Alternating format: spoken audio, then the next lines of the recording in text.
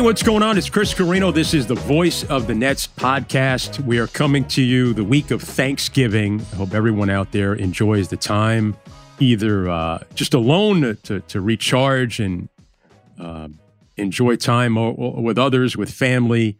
I know this. Thanksgiving is about giving thanks, and I am so grateful for so many great people in my life, not to mention my family and colleagues and friends, but people that have come through my life that remind me of the goodness and people that I can rely on.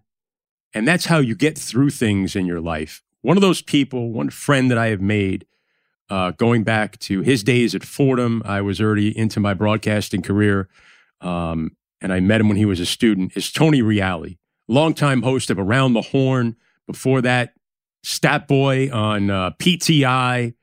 He has built a incredible career at ESPN with a longevity of a show like Around the Horn. But the reason for that longevity, maybe why it's surprising, are all things that Tony's going to touch on in this conversation. We are going to run the gambit from what stokes the fires of your passion and your enthusiasm, how he got started in the business, how he came to be at PTI, how that launched his career into Around the Horn.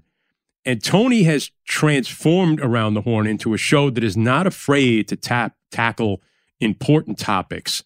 And we will get into some of that. Tony is very open and honest over the years about his battles with mental health issues, and he feels that talking about it will help others, and it really will. So you'll want to hear Tony talk about that, talk about athletes and what they are going through in that space as well, related to some of the things that I've gone through in my life. Hope you enjoy a conversation here with fellow Fordham alum from ESPN's Around the Horn. It's Tony Reali on the Voice of the Nets. Chris Carino here with the great Tony Reali. And if you're listening, you won't get this, but theater of the mind, which we learned to do at our alma mater, Fordham University, is I'm wearing a white T-shirt. Yes, that says WFUV Sports. You and I are both alumnus of WFUV Sports. You know, Tony, I met you for the first time when you were a student. I'm about 7 years. I think you're 99 Fordham? I am 2000 at Fordham. 2000 Fordham. Wow, I'm even older. I'm 92. And I used to have some of the guys come up when I was just working in the studio at WOR, producing the games from the studio. I used to have you guys come up. Do you remember coming up? I remember. I mean, do I remember? I'm impressed you remember. I don't think I made that much of an impression, but Chris, you are an idol of mine. I grew up a Nets fan. I grew up a radio fan. You were my voice. Forget about Kay and Breen. I mean, what are we talking about? Your papa. No, I looked forward to that trip, that field trip we took to WR. I remember the exact moment. I remember seeing you. I remember waving to people behind the glass like I worked there. And you said, Tony, you know some people? No, I don't know people. But I was just very happy to be in that moment. It was it was my dream, still is my dream. My dream is to be you, Chris. It was. I would have stopped you right there. I think you were with Connell McShane, who is now at Fox News, Fox Business. Mm-hmm. And who else was there? Rick Schultz, maybe? Rick Schultz would have been in that room. Was Charles Costello that year, or maybe? Could be. That was the group we were with. It would have been a great group of people who are living and breathing the business still. Yeah. And how could you not be after you get that access, right? You opened up a door, and once you see it, you're never going back if you're an 18-year-old kid like I was at that moment. But I do, you're gonna not only do I remember you being there, but you may not believe me here, but I remember after the game sitting with you guys or standing around afterwards, and it may have been at halftime, you broke down the game. You did it in such a way that I remember it stood out to me. I remember saying to myself, this kid's sharp. This kid's you've got a career in front of you.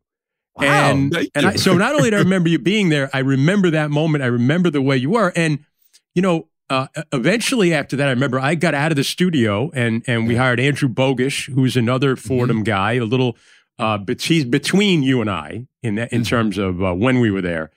But I've always felt it's really important. I still go back and do workshops, even though my son's a freshman there now working at the radio station. But I was just talking to a student the other day, and I talk to young people all the time, as you probably do as well, who want to get into this business, and you'll give them your time. But with the Fordham kids, I feel like there's this ownership that we have to take, not of their career, but we're invested. And I think it's the fraternity of Fordham and WFUV that has meant so much to me. You mentioned Mike Breen. When I got an award from the Garden, Madison Square Garden, when I was a senior, I got to do a Knick game on the radio with Walt Frazier, a quarter. And Mike was the first guy to meet me at the Garden. Yeah, MSG was trying to find like the best play-by-play guy in the area or something. And I got to do a quarter of a Knick game. And Mike was the first guy. He was doing pre and post for the Knicks on radio. And he met me at the Garden. He took me around. He showed me, here's how you get to the press room. Here's where you get your notes. He's introducing me to people. And I started interning under Bob Papa that year. It's so important to give back to the guys that are coming up from behind. I feel that way too. And I mean, I know, how could you ever go back or ever try to work any other career angle or job when you have that experience? To further your point, yes, of course, I have also hosted 90.7 WFUV students and even young professionals at Around the Horn. Did it multiple times before the pandemic, and we're going to start opening up again to the classes. But even before that, I have the same story with a Ryan Rucco, where I was talking to his mom and dad during his tour of Fordham, and he went to the radio station, and I just happened to be back there that weekend. I'd already graduated, but I was just hanging out. And then I met Mr. and Mrs. Rucco, and here I am. And there was a passion and a buzz to Ryan. And it's an amazing thing that we have. And this is an amazing business. So we know the dream that we all live, and we know where it started. For me, it started when I was 5 years old, and it started when I was 10 years old at Great Adventure in Jersey, where they had a sports festival, and you could kick a field goal, or you could try to return a serve from whatever, 120 mile per hour machine. And then they had 2 headsets and a table, and you can call up a play. And me and my brother Michael put on the headsets, and this was my dream. And the play was Shaquille O'Neal dunking on the nets and breaking the stanchion, right? Yes. This is a famous moment. They had a couple famous moments. They had the Immaculate Reception, and I called that one. And then they had the Shaq play. And I was living for this moment, and you would get a tape of it afterwards. And when we got the tape, the audio wasn't working on my microphone, and all we had was my brother blowing me out. My brother Michael made a great call. He takes it down. Shaq went up with the ball and came down with the rim. Great call from my brother Michael. And our voices were so high at that moment. 11 years old, Six Flags Great Adventure. One of my greatest memories of my life. And it's a bug. It's about passion, and you are a passionate guy. And I know how I feel, and sometimes it's hard for me to even contain. And I imagine that moment at WOR was exactly that. And Kornheiser and Wilbon have the same story. Very hard to contain. And people at Around the Horn have the same story.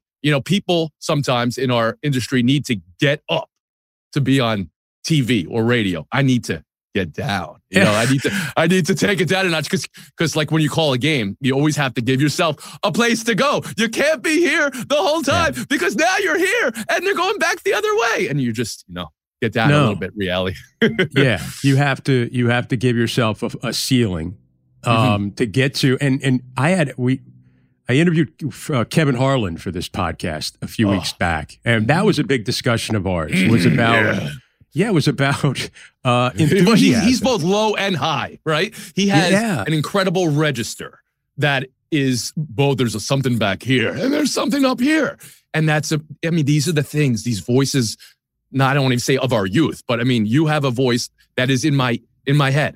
It's just in my head, the way you call a game and the clarity and the succinct nature. I don't have that. I didn't have that when I was at Fordham. And I don't even have that as a broadcaster. So as we talk about finding your voice, literally, and finding your way through an industry, there's different ways to approach it. But please, I want to hear what Harlan told you. No, I think that sometimes and I brought it up in a way of being very complimentary, and Kevin is one of my favorite people in the industry. I mean, just as nice a person as you will ever meet. Mm-hmm. And I brought up the fact that what stands out when you think of Kevin Harlan, aside from the voice, is his enthusiasm. And we need you. It goes back to that passion you talk about for sports. And I think Kevin, he's a little defensive of his enthusiasm at times, because I think he's been critiqued a little bit. And he says, I don't care. Like, if I see a play in the first quarter that gets me excited, I'm gonna get excited. And I think that's awesome. I think you should be. I mean, if we can't get excited about the stuff that we see or that we're talking about, then we're in the wrong business. And I think that enthusiasm and that passion comes out as long as it's genuine. Yeah. You know, as long as it's not, it doesn't feel like you're making it up. Mm-hmm. You know, I think one of the baselines for my place in this industry, let's say, not to be grandiose about it, but the kind of television I like to make and I like to watch. And then can you apply it to a game call like you just did with Kevin or yourself? Maybe. But there is a relatability to it. There has to be relatability and unpredictability. For me to watch TV, I want to feel something's relatable. I want to see myself in a show, see my friends in a show. If I was talking about Around the Horn, the barroom discussion, you know, Woody is the crazy uncle. You know, this is my Sunday dinner at home where my father, my uncle, and my grandparents would be screaming while they were playing pinochle. It's those types of things that are the secret sauce, the relatability. Kornheiser, Wilbon, best friends, brothers, right? Yeah. You can sense that. It's the same conversation you'd be having with your brother or sister, right? But then the unpredictability for me, that happens in a game call at all times, and that's what Kevin's talking about. If a play brings unpredictability, I'm going to respond like a fan would, and that's a wonderful thing. Yeah. I think the industry has got to that place where we appreciate that. Was it always the case? I mean, I'll say this, and again, I was by no means a polished play-by-play announcer at FUV. I was alongside, shoulder to shoulder with Spiro Ditas, who was and is out of the womb a very, very polished play-by-play guy. And we both had our game tapes broken down. I wouldn't even use the word critiqued, but I would say broken down by a Hall of Fame broadcaster, Marty Glickman. Yes. And, you know, when you're breaking it down one next to the other, it was clear we were calling different games, different sports, while calling the same game and the same sport, you know, and things are appreciated in one game call and things are appreciated in one television show, right? And I was certainly on one side of the spectrum where my passion and personality, I guess, was better fit for a show mechanic, whether it be a debate show or a highlight show. Was that Marty's critique? Because you and I both, I had Marty Glickman there as well. Anthony, you're never going to call a game like this. And beautiful voice again. And a voice I grew up with. I was not, of course, old enough to remember the Knicks, but I did remember Johnny Hector. You know, he was doing the Jets at the time when we were doing it. So I was with the Jets when I was, right when you were at Fordham, and then I was a younger man at that point. So I remember that. And I knew his story. I mean, I knew Marty Glickman before I was in the room with him, and that only happens when you're crazy about being an announcer growing up. I knew the 1936 Olympics. I knew let me provide the backstory now. This was one of the great sprinters in America in the 1930s, alongside Jesse Owens, and had a wonderful career at Syracuse as a football player and a track star, and made the U.S. Olympic team, but could not race in the 36 Berlin Games because he was a Jewish American. I knew this story as a young man. By the way, here I am in the room. Just to interject there for a second, also on that team, Lou Zamperini from Laura Hildebrandt's book, Unbroken. The great story of Unbroken, one of the greatest books ever, and a movie as well. We're going off on tangents, which I knew we would do. But the thing about Marty, though, and so, you used to try and go. So, a little background. So, Marty Glickman would come to Fordham. He would work with young announcers, and he would listen to our tapes. And I remember just going up to WFUV, my first week I was at Fordham, and I wanted to get involved. I wasn't sure what I was going to do, and I saw there was a sports workshop, and I went, wow, I love sports. I've always thought about this. I didn't really know that was an option. Let me go sit on the workshop. Me. Wow. It was that It was that organic for you. And I mean, I used to be a kid who did games into a tape recorder when I was little, like a lot of us. But now I sign up for WFUV and I go to sit in on a workshop with Marty, and I realized two things. I knew, number one, this is what I want to do. And number two, I don't know how to do it. I have to listen to this man. And then he taught me how to paint the word picture and consider the listener as the mantra that's always still in my head. And now this was what I went through, and then you went through that same experience. We would sit in the room, and Marty would put on our tape, and we would try to see how far we could go without Marty stopping the tape. Oh, it really was like watching 10 seconds, Chris. It's like watching film. It's like if you're a quarterback and you're watching film with your coach. I mean, that's literally the way it was. Yeah. I mean, finding your voice is something that I go back to in my head before I do every Around the Horn. And it's a literal and it's a figurative thing for me. And we can talk about finding your voice as a broadcaster as I aged into the full person I am. And now how I've begun from going to be a host who's a sportscaster to trying to be the most human host I could be in a moment on a sports debate show that has a scoring system. That's finding a voice in a different space. But right here with Marty, you know, I got the tape recorder stopped early and often, and I'm fine with that. But I also had a voice while I wasn't putting on airs. I sounded like a young boy. I did. I had to take time, Chris, off WFUV's sportscast and their newscast to work on my delivery. And that's a fine thing to admit and a fine thing to know. It's criticism. I was taken off the air in the Bronx because I didn't sound good enough. You know, that's an amazing, because my accent wasn't right. Because I was sounding like I was from, you know, wherever I was from. Mom from Brooklyn, dad from Staten Island, from New Jersey. I didn't sound the part, and that's right. I also got a voice coach given to me while I was at ESPN, which is a fine thing to admit. I have no problem saying I was a work in progress for quite some time. His name was Dave Cohen, who called games for quite some time too. And Yankees, right? Yes, he was on the Yankees for 1 year, and before that he was with CBS, I believe. I want to say he called the good no-hitter. Would have been 96, yeah. So I met him in 2001. That makes sense. Yeah. He was with ESPN and the Yankees at that point, and he was doing, you know, work with broadcasters for all of ESPN. It wasn't like, wow, Reali's the worst, but certainly did work with me, flew in to do work with me. These were things like tongue twisters, Chris, you know. And I was already a stat boy on PTI, and I'd taken over Around the Horn, and they put an investment in me, and I viewed it as that. I didn't view it anything other than, you know, Fordham and Bob Aarons was bringing Marty Glickman as an investment in us. And again, take the criticism. And I had to say, Irish wristwatch 5 times fast before every Around the Horn. Irish and I still wristwatch.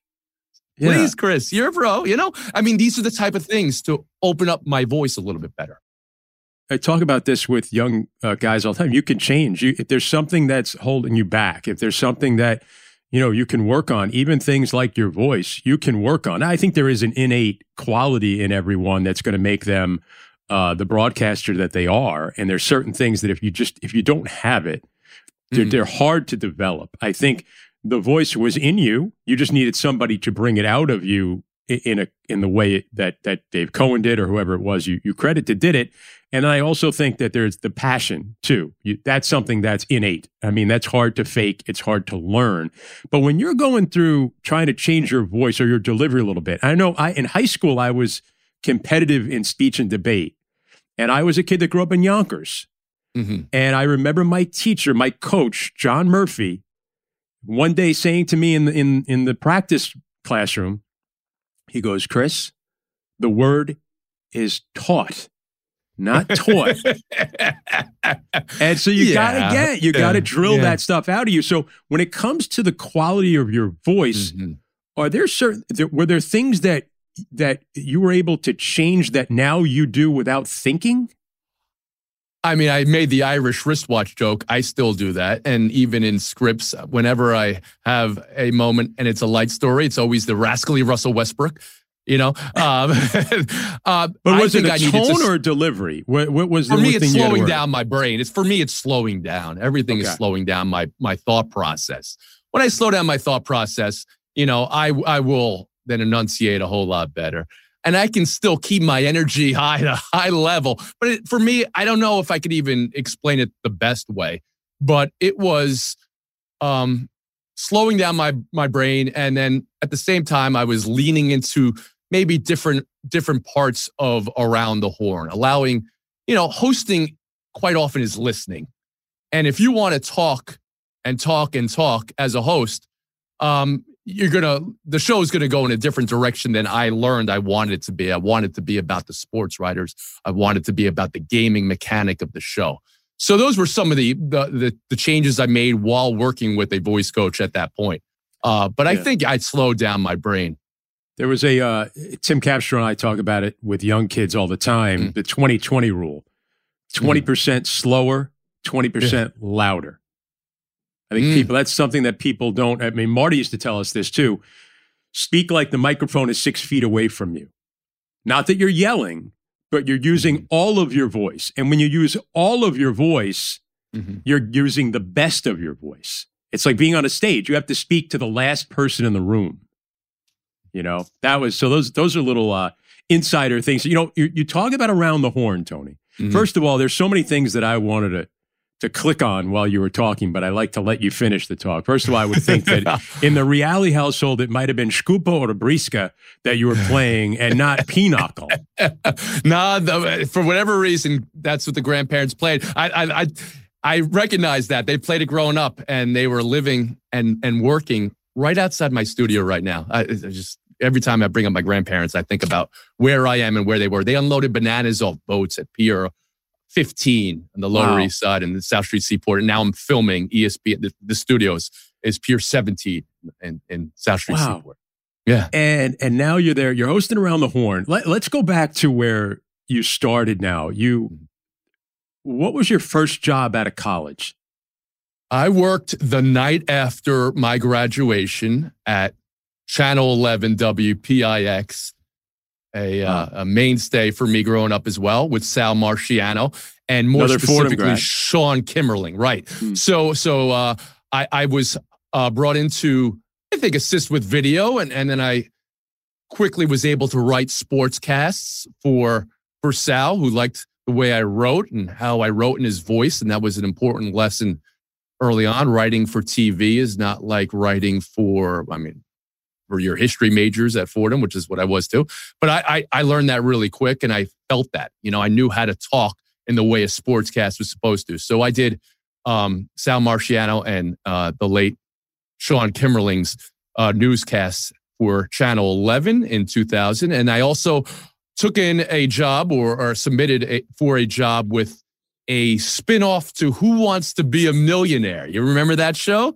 Yep. It was the biggest show on planet Earth in 2000 with Regis hosting that. But the idea was to make it a sports trivia game show. I mean, what's more perfect than a sports trivia game show in my mind? So I was hired as a researcher and then became a writer for season 2 and season 3 of a show called 2 Minute Drill, which was hosted by Kenny Mayne. And that was my sneaking in the back door with ESPN.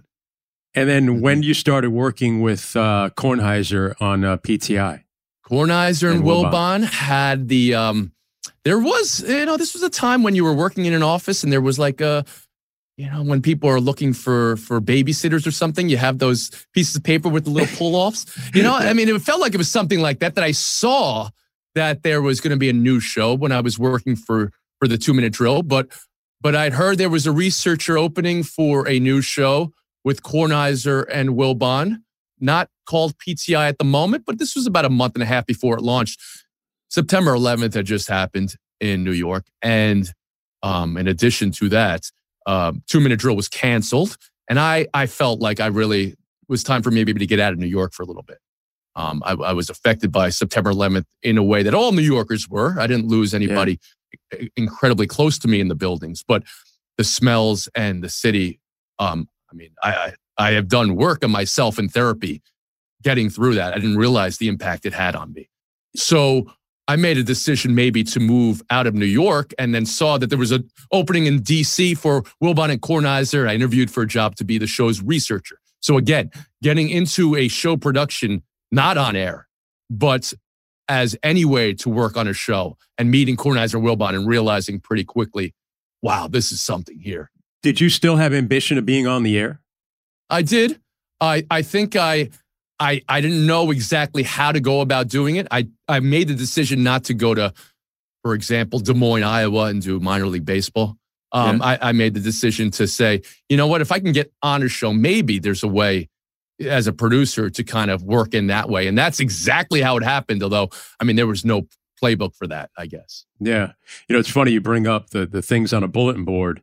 How I got my first internship with the Giants radio broadcast was the bulletin board at WFUV. Mm-hmm. And they had stuck something up there about the Giants looking for an intern and contact Bob Papa. And I remember calling Bob, and Bob had done some stuff with us when I was doing like one-on-one. He did some like fundraisers or something. And he's like, oh yeah, I remember you. I remember you. You're good. Yeah, you got the job. Come on in. And that was it. Like I just on the phone, he just gave me the job. And my assignment was to make sure Paul Dottino didn't go off the rails. Paul was working with him at the time. So for a while, which was hard to do, you know that, if you know Paul. So at the time, it was Bob and it was me and it was Paul for a while there with the Giants. And you were a body man. You were a get-back coach. You were all those things, right? But anyway, so getting that, just the bulletin board, it brought me back to that. And then you're now on PTI as a researcher. And I always tell this too about kids, like even when I was interning. When you're an intern, if your job is to get coffee, then make sure the coffee is the way the guys want it and it's hot, right? And then don't get coffee like you really want to be a play-by-play guy. Get coffee like you're intended to be a barista, right? Yeah. Because then people will go, oh, this kid always brings my coffee the right way. Let me take an interest in him. Now you're working as a researcher for. We're 2 weeks away from launch with two guys who are incredible sports writers. But Tony they've been Kornheiser, on sports reporters, Michael Wilbon, who and PTI. I mean, groundbreaking. I mean, everything you see on ESPN goes back, and anything on Fox, all these other stations, it all goes back to PTI. It's the greatest debate show in the history of television. That's not sports debate. That's any debate. I mean, there have been political debate shows like Crossfire and things. This is superior for a lot of reasons. But when it was 2 weeks before launch and you had guys who were on ESPN's The Sports Reporters and on George Michael's Sports Machine on a weekly basis, for 5 or 10 years, but not regular TV people. Tony had done radio work locally in D.C., but they were not polished TV people, and they were looking for the production crew to help them with TV. And this production crew, as Tony said the first day, where are all the adults? And then he said, rent, don't buy. We have no shot making it past the first commercial break. These are things that, Tony that's who he is, but he's a confident communicator, and Wilbon is a confident communicator. And it was apparent to me those 2 weeks before launch, this was something special because of the relationship between the guys. Well, I came in there again, without knowing the story you just told about being the best barista. I came in hot. I came in with flaming hot sports takes to bolster their arguments, because that's what a researcher's bringing. Yeah. And I came in there with a certain amount of energy, and I came in there. Well, Tony is a guy from Long Island. I felt like I already knew him, right? He felt like, I felt I knew that guy. And Wilbon is a guy who is easy to get along with, easy to love, a big bear hug of a guy who's he gives a good bluster, but he's a sweet, sweet man. And we got along very well in those first 2 weeks, as I thought I was going to be helping them prepare their arguments. But they looked at each other at one point and said, this should be the show too. You should be a sidekick on the show. I had maybe sat in their chairs for take 2 and take 3 and take 4 when we were working out our shots. There's some video of this somewhere on the internet where I was, 22 or 23. I'm not Tony Kornheiser, but I'm playing him on TV. And I would do PTI with another young person on set when they were tired of working out the camera shots, Kornheiser, Wilbon. And that stuff existed as well. And they felt confident enough to say, you're going to be in front of a red light and you're going to be a sidekick on the show. This was a week before we went to air, Chris. And now, but what I'm saying is you do the job you're hired for, and you are hired to bring television to these two radio guys and writers and give them that point of view. And then what happens is, by doing your job as well as you did, they now recognize something in you and go, and now they advance you and they put you on the air. You become stat boy for a while before they actually would refer to you by your name. And then I know Tony used to have a good time with your name. Once a stat boy, always a stat boy. Yeah, yes. I mean, once a stat boy, always. It's like being, a Marine or something. I mean, but then Tony used to make up all these middle names for you, right? Yeah. I mean, that's part of what I was hoping and always wanting to bring to a show. I mean, there was an energy, I was a flux capacitor of energy in some ways for that show. Nice whenever, some of the guys weren't excited about every story, I was excited about every story. And I would get them up to speed, along, of course, with our brilliant production crew for that team. But I also took it upon myself to the word wasn't produce at the moment, but it was to produce the game segment of the show in some ways, I want to see Tony and Mike wear cop hats. Let's come up with good cop, bad cop. That I think that one is one I may take credit for. The role plays with certainly other producers, but we all should take credit for it because we all came up with those things. The food chains and the who you gots and the what's the words and all these game segments. That was kind of also my little avenue into the show where I wanted to impart the fun of the sports debate that we have. Now, Tony and Mike gonna go as hard on any topic that it would require. Mike Wilbon was in Hawaii when Chaminade beat Georgetown in the biggest upset in the history. I'm sorry, Chaminade beat Virginia in the biggest upset. Ralph Sampson in the biggest upset in the history of college basketball. He was there. He's the one reporter there. And Tony had his feet in the end zone, as he always says, when Doug Flutie found Gerard Phelan in the biggest upset or the biggest play in college football in the 1980s. These guys have been there. Yeah, these guys have been there. So they're going to have that. I needed to bring something else to the show, which was, we're going to get kooky. We're going to allow a little energy into the show. It goes back to enthusiasm. What we were just talking about, right? What did the show need? Passion, enthusiasm to go along with, their brilliance as and their experience to go through it. Now, I always say you didn't start around the horn, but you perfected it. I mean, Max Kellerman was the original host. You were kind of in the same studio space, right? You'd be in the right place at the right time. Got a chance to fill in on Around the Horn, jumping in that opportunity. What was that experience of all of a sudden getting your shot? And what were you thinking? Were you thinking I'm going to be here for 20 years? Or were you thinking I hope I just get through the rest of the show? That's a good question. These are TV stories, Chris, that just to underline, this is life. You roll with life. And my experience is you're better off rolling with it. And I would like to do it with a smile on my face. That's not everybody's way, but these are my TV stories. I was told a week before PTI launched, I would be stat boy. Wasn't the plan. You roll with it. I was called on Sunday night, February of 2004. The Patriots are playing the Panthers in the Super Bowl.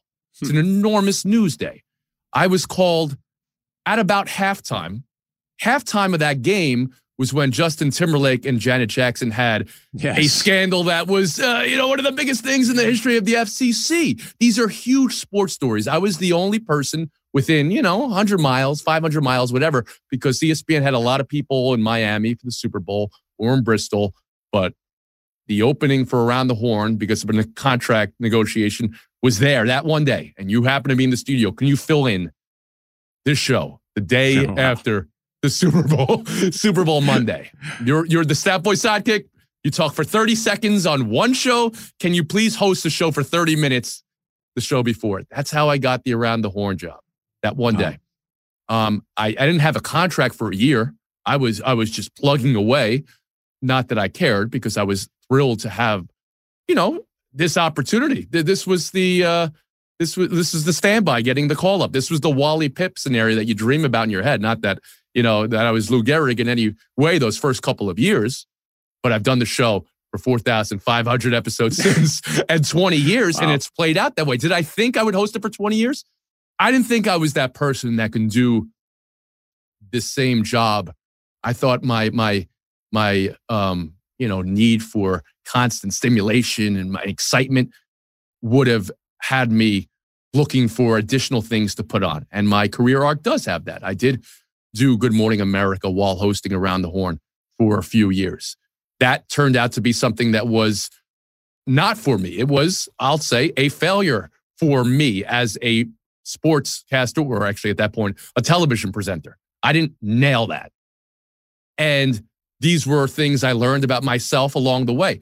Now I've learned I am the person who can do a show for 20 years. And there's reasons why I'm still hosting Around the Horn for 20 years, because it has opened up other parts of me as a person, as a host. And I feel the privilege it is to open up parts of a sports show that maybe people didn't think a sports debate show with a mute button and a scoring system that nobody could explain can do. And I'm proud of that every day, and it continues to motivate me and fulfill me. Well, it sounds like you kind of found yourself in a way. You know, people talk about finding themselves, what they're meant to do, and you realize that, yes, I can do this certain thing. And that brings, I think, let's take a turn now. I know you were very open and honest about some of the difficult times in your life. You mentioned it before about how maybe 9/11 affected you in a way that you had to get out of New York. I know you've been very open about mental health issues, anxiety, depression. When did that all come about? Were you young when that started? Was that after 9/11? No. I had panic attacks only when I got to about 30 or so. I was probably powering through everything in my 20s. I was a person, Chris, as you probably were just able to deduce from one or two meetings, that was trying to squeeze every ounce out of life. And I felt that I had a lot given to me, and I felt to be loyal to that, I needed to perform 110% above everything. So I wanted to squeeze everything out of life, and I wanted to do it in a way where I was demonstrating how blissfully happy I was, you know, and the vision in my head right now is the duck. I was a duck above water. I was looking cool and chilling. You see a duck on the pond. Oh, that duck is just chilling out above the water. Below the water, what's happening? That duck is paddling like nobody's business, just to chill there, right? And that's how my body was doing it, but I didn't really recognize it at the time. I moved back. I made the decision to move away from PTI and continue Around the Horn in New York for life. I wanted to raise my family. Sam and I wanted to raise our children in New York. We wanted to be New Yorkers again. And that was important to me. I didn't recognize how much trouble I would have saying goodbye to people I felt indebted to Tony, to Mike, to Matt Kelleher, one of my best friends in the world, the producer of Pardon the Interruption, and to Eric Rideholm, one of the most important people in my life professionally. He's the producer of both Around the Horn and Pardon the Interruption. I was not processing that as well as maybe I thought. I could just move on to, next stage of my life. And I felt some things when I moved back to New York. And again, I was out in the street. It happened to be September 11th, and it snuck up on me. And I was out in the street getting a coffee with a newborn. And I saw firefighters out in the street saluting, and it hit me all at once. And I, with a stroller, with a newborn, kind of collapsed into the curb on Church Street here in Lower Manhattan. And I started sweating, and I had a very real panic attack when I processed, and I was transferring so much of that pain. And that was one of the things I had to realize, that I hadn't come to grips with loss of just what 9/11 was. But it wasn't just about that. It was about other parts of my life. And as I navigated life, leading a public life, and this is one of the things I get back to, when you're a performer, or when you're a public person, and I was a performer and a pleaser in a lot of ways, you judge yourself how other people see you. Grammatically speaking, you make yourself the object of the sentence in your head, not the subject of the sentence in your head. And this is one of the big journeys of my therapy is while being a happy, positive person, you can put yourself first. You should put yourself first. You have to breathe the oxygen mask before you help somebody else. And these were all the lessons I was learning slowly and then gradually and then suddenly. Let's say, as I became a father, as I became, somebody who recognized I was experiencing then, on top of that, postpartum, anxiety, which is something men experience and I talk about and I like to talk about and I could expand and direct people. But all these changes happening in your life and feeling responsible for new lives, they had a very, very direct and immediate effect on my person. And this manifested itself in panic attacks, yes. Do you think that in a way that has grounded you to the point where you talked about being comfortable with being in the same spot for a lengthy period of time? I know my journey and I know your journey a little bit, Chris. Yeah. And I have, in addition to the postpartum anxiety, there's another pointed moment, of course, I'll talk about next, where we lost Amadeo in delivery and delivered Enzo, a healthy baby, and lost Amadeo. So your wife was pregnant with twins and you lost one of the twins. And we lost Amadeo suddenly at 8 months, right when we were delivering. Or 7.5. And grief and then fear of the future, both of these things. Grief reflects backwards. You're thinking about a past. You're thinking about and fear of the future things, but you lose the now, you lose the moment. How do any of us, but specifically myself or yourself, if you're constantly thinking about, well, what's next for me, right? And this is something you lose that moment. And I needed to learn how to be present. I needed to that is, of course, easier said than done. It's a very broad thing, and that doesn't even get to the specifics of it. But just staying in the moment and being present, controlling. Well, you can't control many things, but you can control how you respond to things, and you can control what's in your own head to some degree. These were the lessons I was learning very, very suddenly. Everything that I went through with the postpartum prepared me for that moment where I was holding Amadeo swaddled and feeling his feet to make sure presently in the moment I knew how real this was, that this was our child in my arms who was not going to be coming home with us. I needed to be present in that moment. Instead of thinking about the double strollers we were about to buy, or every time we see a double stroller for the rest of our lives, thinking about that, or thinking about in the past, I had to be in the moment to deal with the gravity of that, the duality of that. Enzo, we didn't know it exactly in that second, healthy. He was in NICU for weeks, but healthy. And Amadeo in our arms, not going home with us. The duality of that moment was something I needed to be present for, something I needed to process the moment to move forward. And as I began to do that personally, and what I would say is everyone's journey has to be their own. My wife, Sam, is quite different than me, both in how she processes it publicly and even vocally. But when I gave the eulogy at our service for Amadeo, it became exactly what I said on TV when I returned on Father's Day 3 weeks later.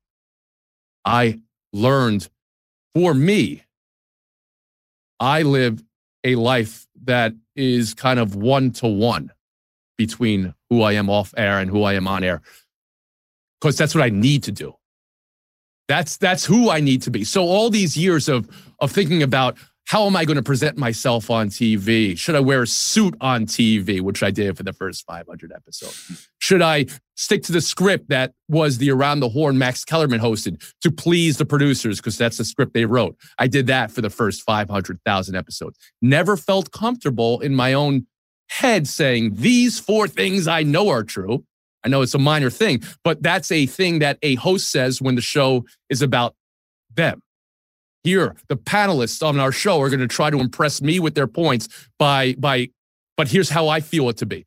I couldn't say that in in the way I wanted to host Around the Horn. I needed to be about the sports writers, even though, sure, I talk about it. Sure, my opinion's in my head when I'm hosting the show. These are the types of things that kind of came together and fit like a glove as I was going through the moments in my life that have become, the most important moments. And I think sometimes when people think about, you said, taking care of yourself and being comfortable with what you want to do, I think people are always concerned. I don't want to be narcissistic. Right. That's a huge thing for me. That's a real big thing. So never be too full of yourself. Right? Yeah. Like what's the delineation between, you want to break out of anxiety and depression, but you don't want to be narcissistic? This is something I learned in therapy, and it applies in other avenues of my life because I have people in my life who struggle with other things.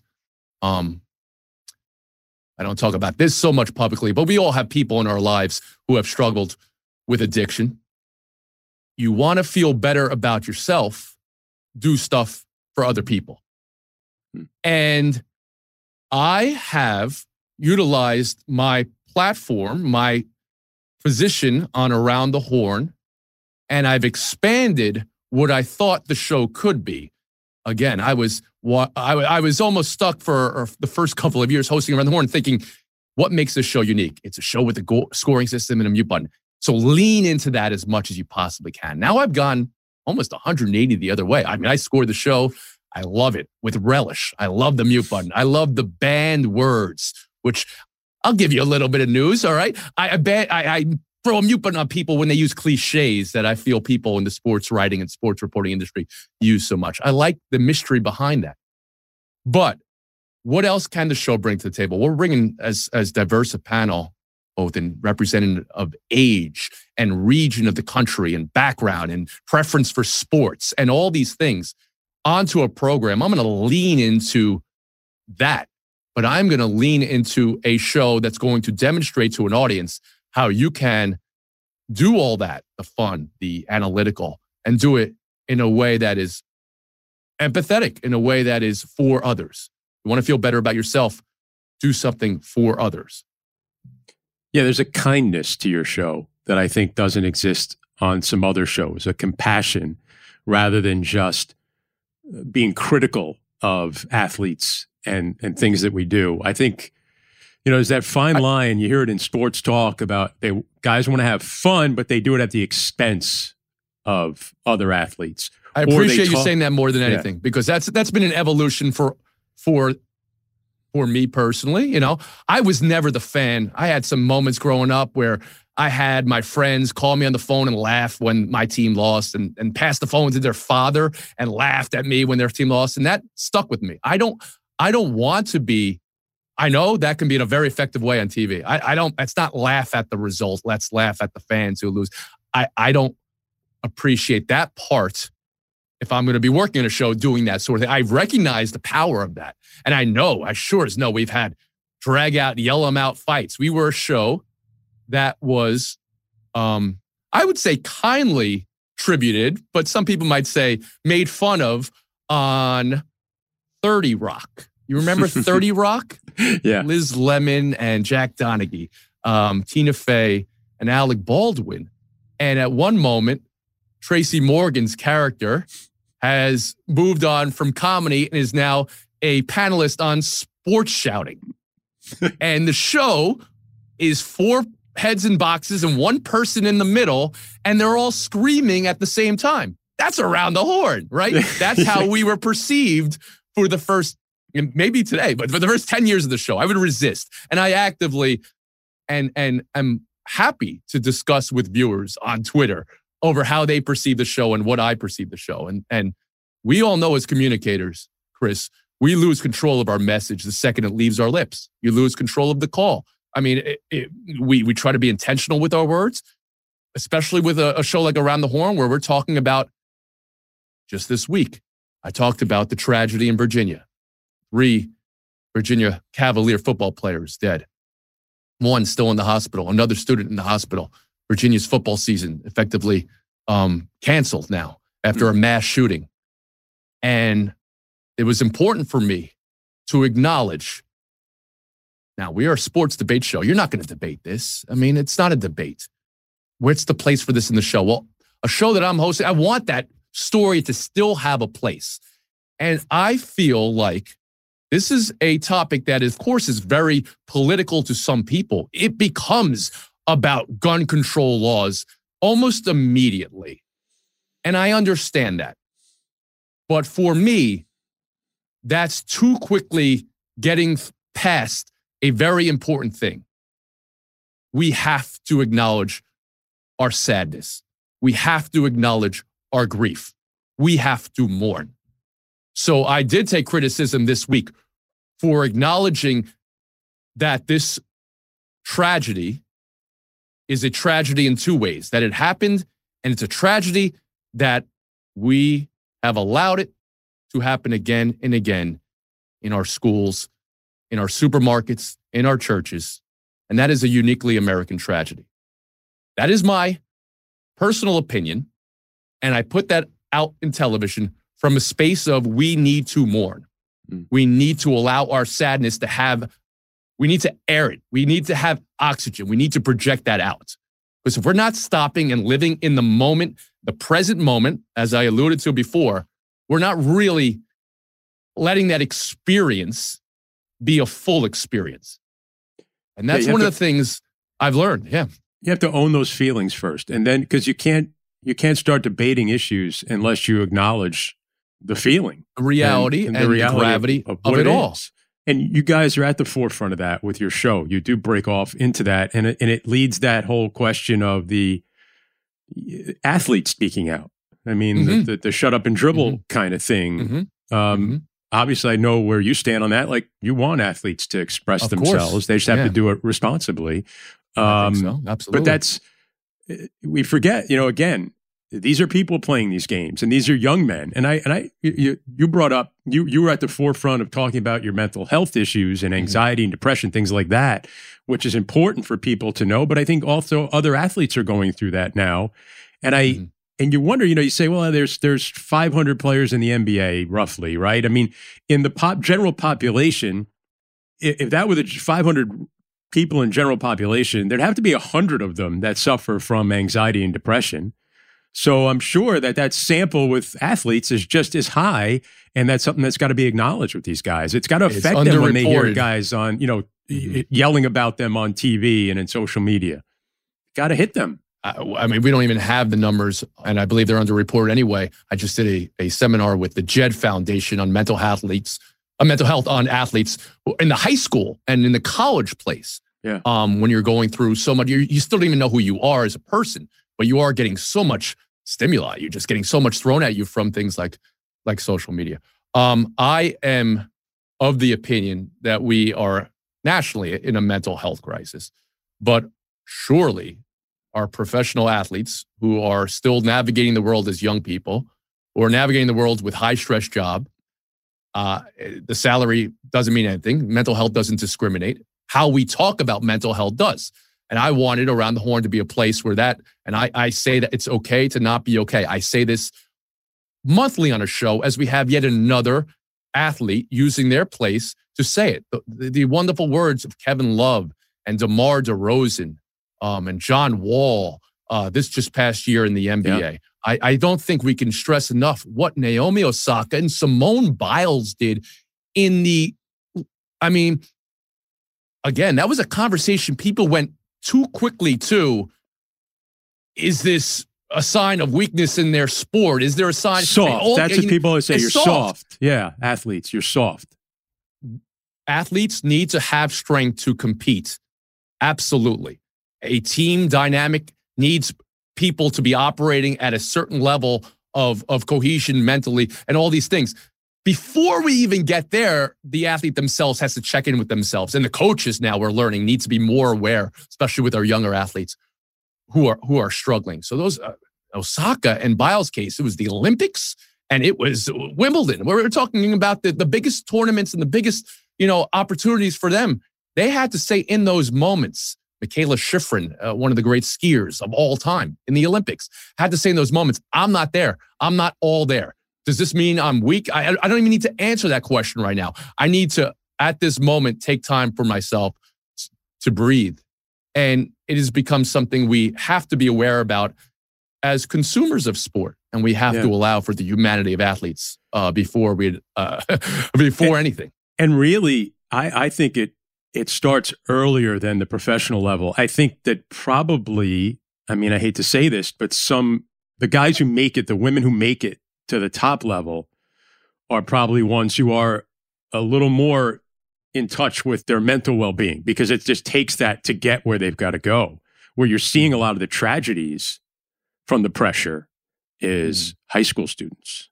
High school students and college students. In the past year, we've lost a number of college students playing, at the highest level. And there is no playbook for this. We all have to recognize that. But we have to impart.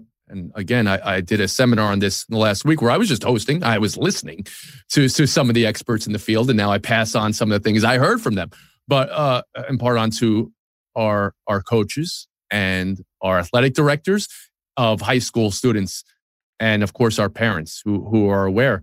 But we have to listen and look for cues, because a young person may not and will not often know what they're going through while they're going through it. They don't even have the experiences to say, okay, right now what I'm experiencing is different.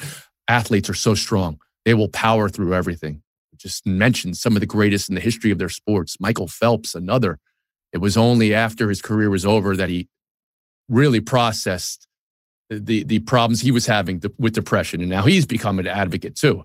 And so often we don't even hear the stories of the athletes after they retire. Once their career is finished, they will recede from the headlines, and that's understandable in a lot of ways. So we don't even know how many that's touching as well. Well, think about you. The fan will become more.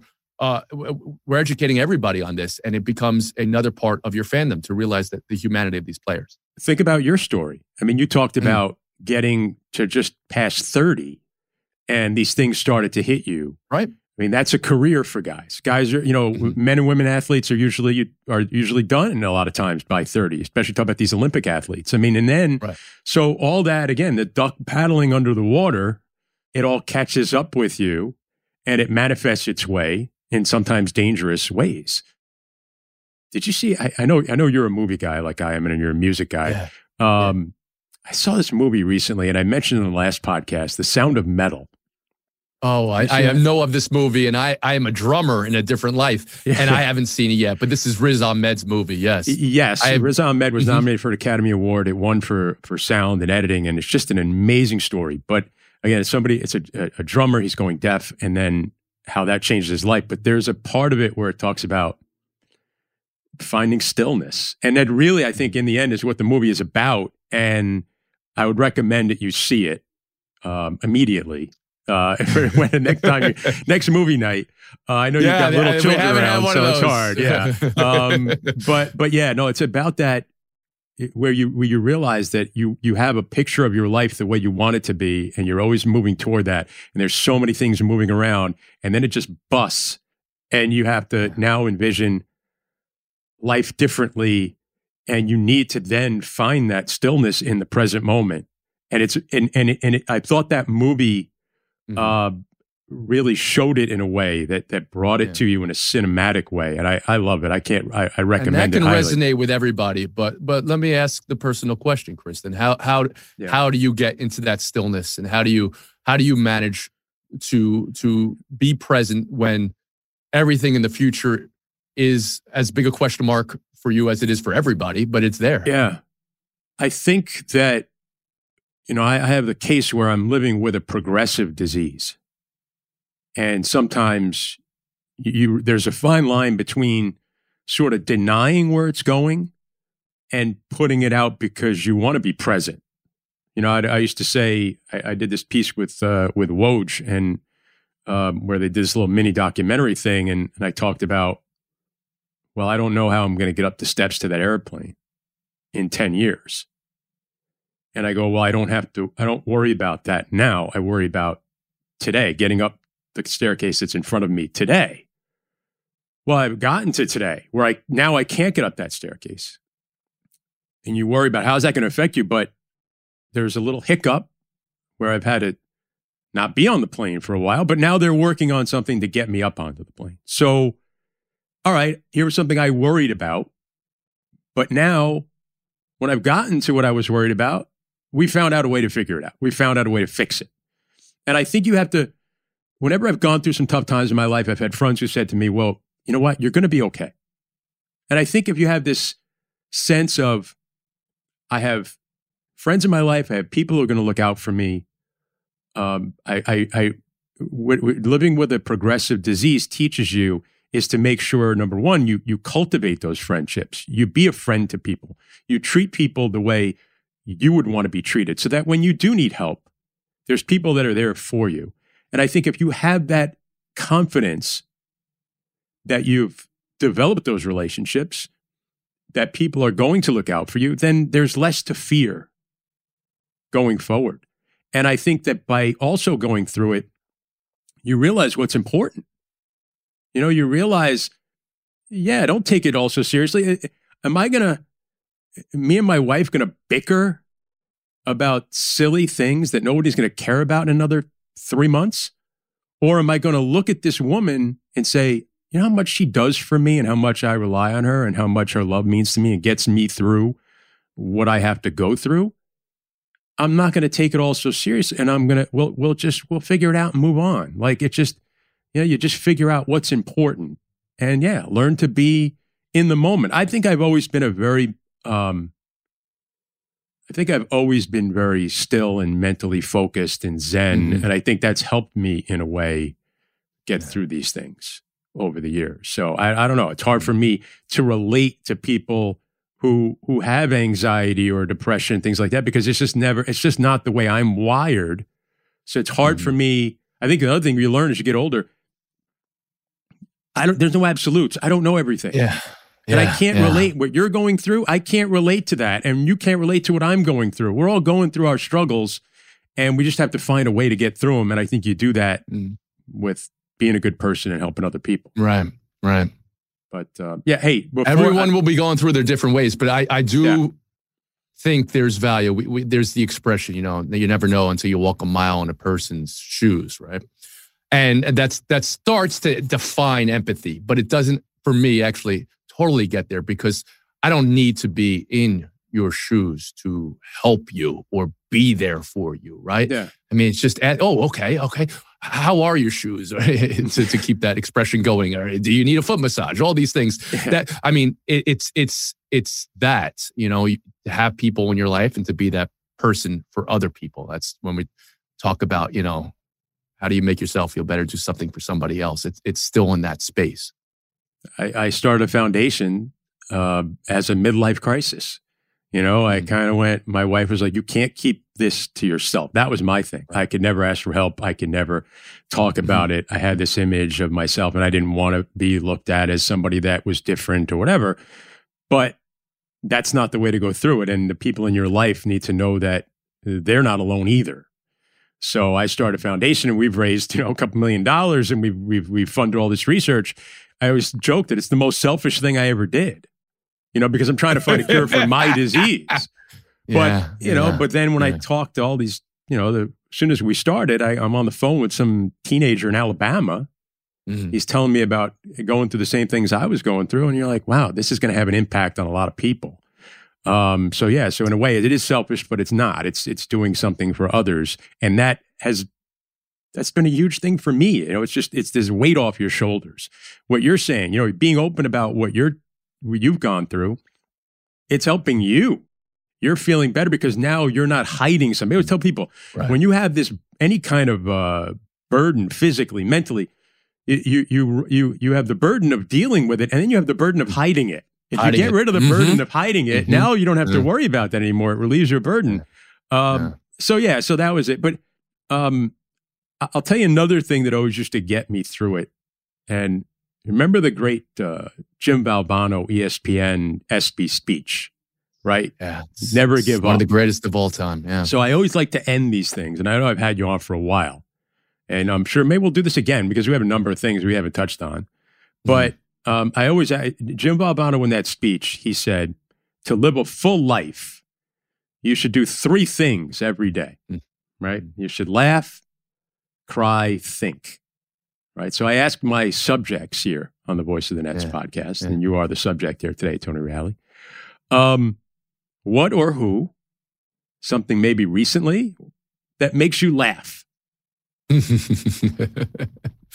I laugh all day. I mean, so there's a baby, did a Staten Island dump, which is what we call it when you're in a bathtub and you poop the bathtub.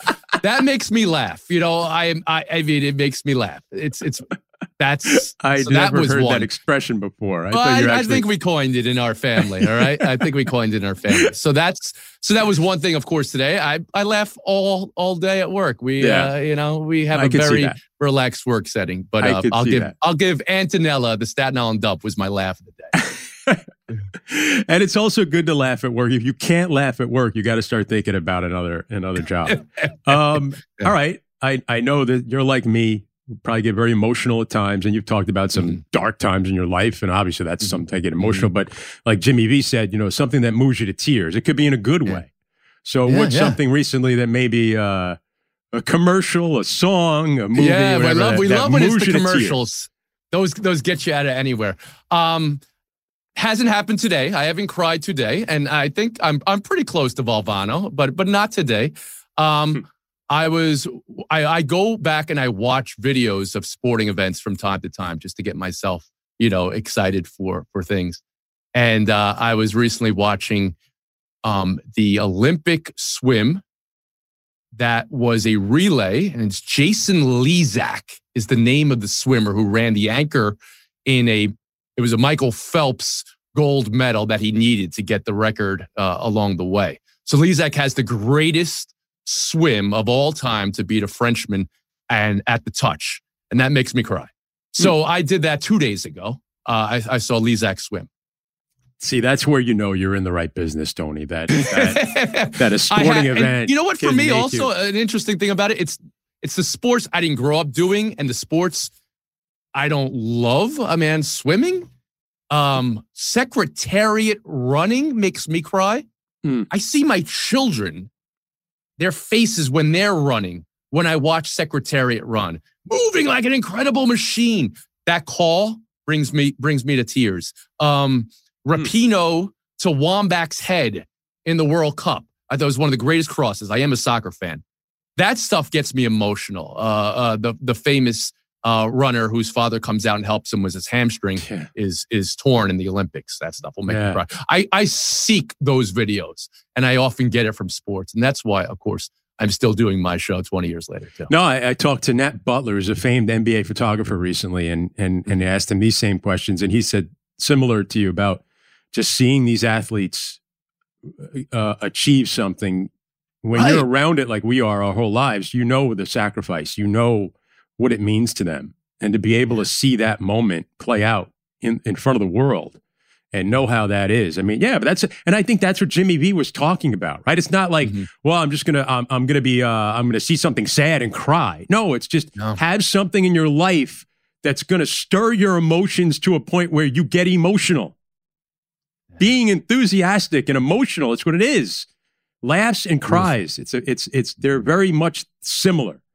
When you walk into Barclays Center, there's this Oculus, this digital circular board, and everyone getting out of the subway over there or coming into the arena, they get a chance, they'll see this, they'll notice if you had a chance to put something up there. This is the think part. Put something up there for a message for everyone to see as they go in. What do you think? An image or a statement or something that you would put up there to get to the masses? This one's easy for me. And I host people on sets that have no interest in sports, or TV, they're just going through a tour and I still impart, especially to young people. And now we're just quoting our favorite people, I guess, because this is not my quote. And I will immediately demonstrate why the quote is incorrect by remembering it, right? So it's the famous quote, people may forget what you say. People may forget what you do, but they will not forget how you make them feel. Yeah. Maya Angelou, the great Maya Angelou, said that. So I immediately remember what she said because she was the one who said it. But you don't remember the exact quote because that was her point. Yes. It's how you feel. So, I mean, for me, it's feel. But I'm trying every day on Around the Horn, the show with the game show with the mute button, to make people feel. I'm trying every day in my life to make people feel. People in my life make me feel every day. So once through all life's ups and downs, I really drilled down on who I was as a person. It was a feeler. It was a person who feels. And I try to impart onto everybody that could be your superpower. That is your superpower. The ability to feel can get you through everything. And how you make other people feel can get them through everything and get you through everything. So utilize your feelings as a superpower. There's a Pearl Jam song. And if you see me, I have Pearl Jam photos behind me, and I relate everything to Pearl Jam is, I don't want to think, I want to feel. How do I feel?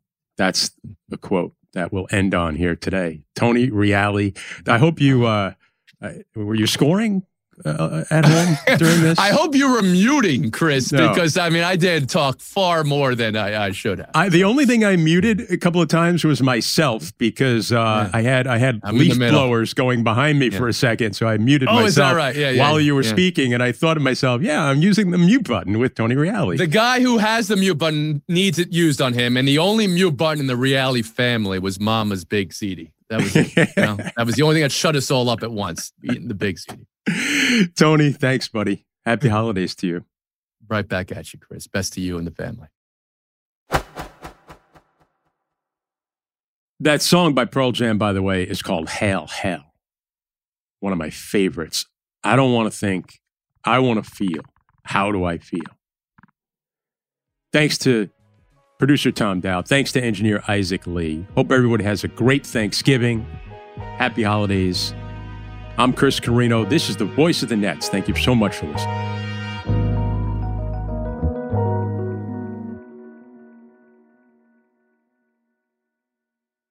Busy weekends are a breeze with American Express Platinum Card. 8 a.m., wait to board plane in the Centurion Lounge.